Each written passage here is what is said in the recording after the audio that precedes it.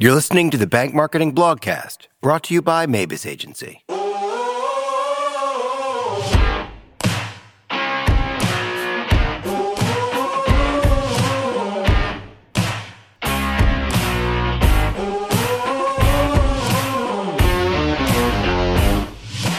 The toaster transition, evolving away from the free checking account.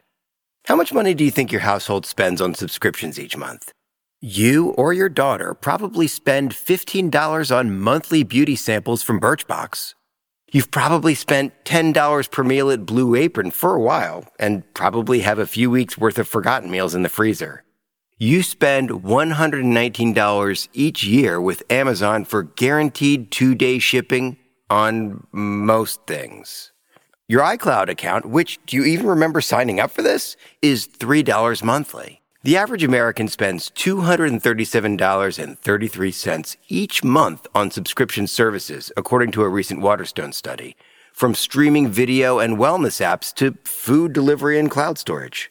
I think it's safe to say we are now a subscription-based economy. But for some reason, most banks are under the impression those same clients are unwilling to pay a few extra dollars for the common checking account. Lest you forget, it's an almost magical product that offers 24/7 access to their money, $250,000 in insurance, and online and mobile banking, and it's only offered by banks. Why? We destroyed the value. How? By giving it away for free. Strategy Corp offered banks a new way to evaluate and package checking accounts with value-add subscriptions. One of the company's partners, Dave DeFazio, put it best when he told me, "If we're talking about not having value, free doesn't have any value." So how do banks offer value? Banks were asking a similar question after the passage of the National Bank Act in 1933. The act banned banks from offering interest on standard demand deposit checking accounts. This put banks in a precarious position. How could they attract new customers? They did it by giving their clients hip gifts, toasters, wall clocks, and other valuable small appliances. You have a toaster now, but at the time it was a bit of a duplicative extravagance. Everyone wanted one, but didn't necessarily need it. Sort of like an Instapot today. When banks couldn't find a traditional way to show their clients value, they found less conventional means. In the 70s, banks found ways to sort of circumvent the regulations with now negotiable order of withdrawal accounts. And in the 1980s, small banks began to advertise the gifts as an incentive to open free checking accounts so they could compete with larger banks. They stopped making the gift a part of the checking account's value and used it as an upfront lure. By the 1990s, the larger banks joined on the free checking bandwagon, and the government even passed the Truth in Savings Act, which, among other things, regulated free checking accounts. Everyone was cutting expenses to compete, and the checking account officially lost its value. In 2011, the passage of Dodd-Frank reworked Regulation Q of the National Bank Act, allowing banks to offer interest on checking accounts. We didn't have to give away toasters anymore. But banks did what banks do, chase their tails, the status quo. Instead of evolving the product, we just gave out a new version of the toaster.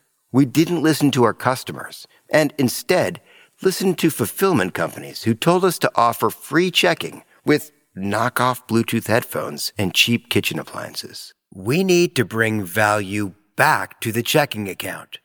It's time to make a toaster transition. I'd be willing to bet your bosses have probably told you at least twice to push deposit products in the last quarter. And conventional thinking, at least in the financial world, is that the easiest way to drive deposits is to attract new checking account clients. And that same thinking says the easiest way to get new checking clients is to give the accounts away. But as we've said before, free offers no value. Well, it's time to change our conventional thinking, because the conventional thinking is wrong. What if I told you the clients who value their checking accounts enough to pay for them value their primary banking relationships more than clients with free accounts? In fact, community bank clients with fee checking are 3 times more likely to have other accounts and products with that same bank, according to a 2018 study from Strategy Corp and Cornerstone Advisors. Surprised?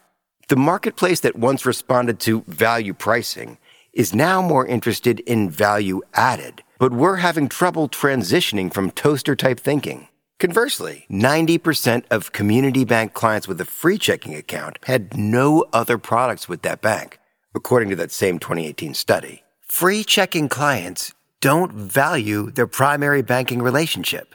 So if toasters and wall clocks and knockoff Bluetooth headphones are no longer valuable, what is? The new value paradigm lies in subscription culture. And I think Strategy Core is providing the best value-add subscription checking product on the market with Bazing.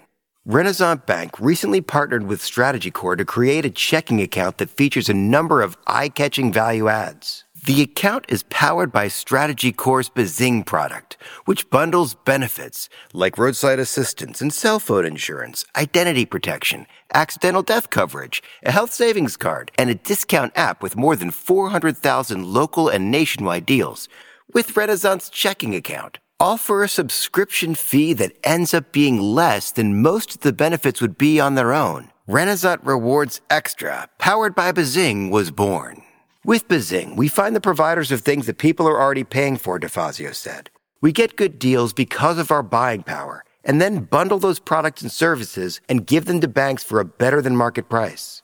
DeFazio said he is seeing fee-based, benefit-driven checking accounts become more and more popular as the marketplace gets younger.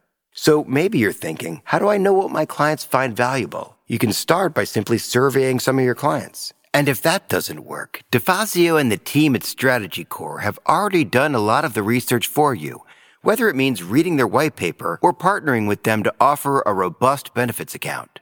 Not convinced? Free is costing you and your clients. Considering everything it takes to operate a checking account, banks spend anywhere from $200 to $500 annually to maintain each account. The problem, DeFazio says, is that at a typical bank, 30 to 40% of client relationships aren't profitable. Not only are these clients costing the bank money, but your bank is also likely costing them. According to the 2018 study, more than a quarter of free checking clients paid ATM fees in the previous year. Nearly as many paid overdraft fees, and the list of fees goes on, from NSF and debit card replacement charges to overdraft protection and stop payment fees. Not only are clients who pay for accounts more likely to have more services with their bank, but they're more likely to refer family and friends. Half of community bank clients who pay for a checking account referred family and friends to their bank, according to the 2018 study.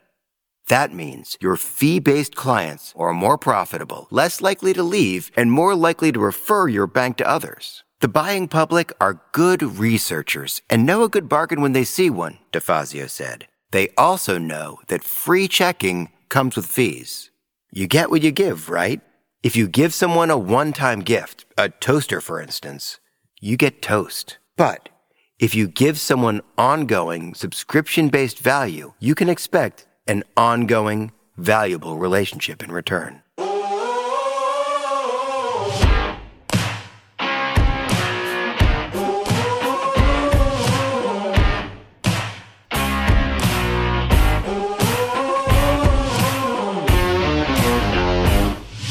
You've been listening to the Bank Marketing Blogcast, brought to you by Mabus Agency. Check us out online at mabusagency.com.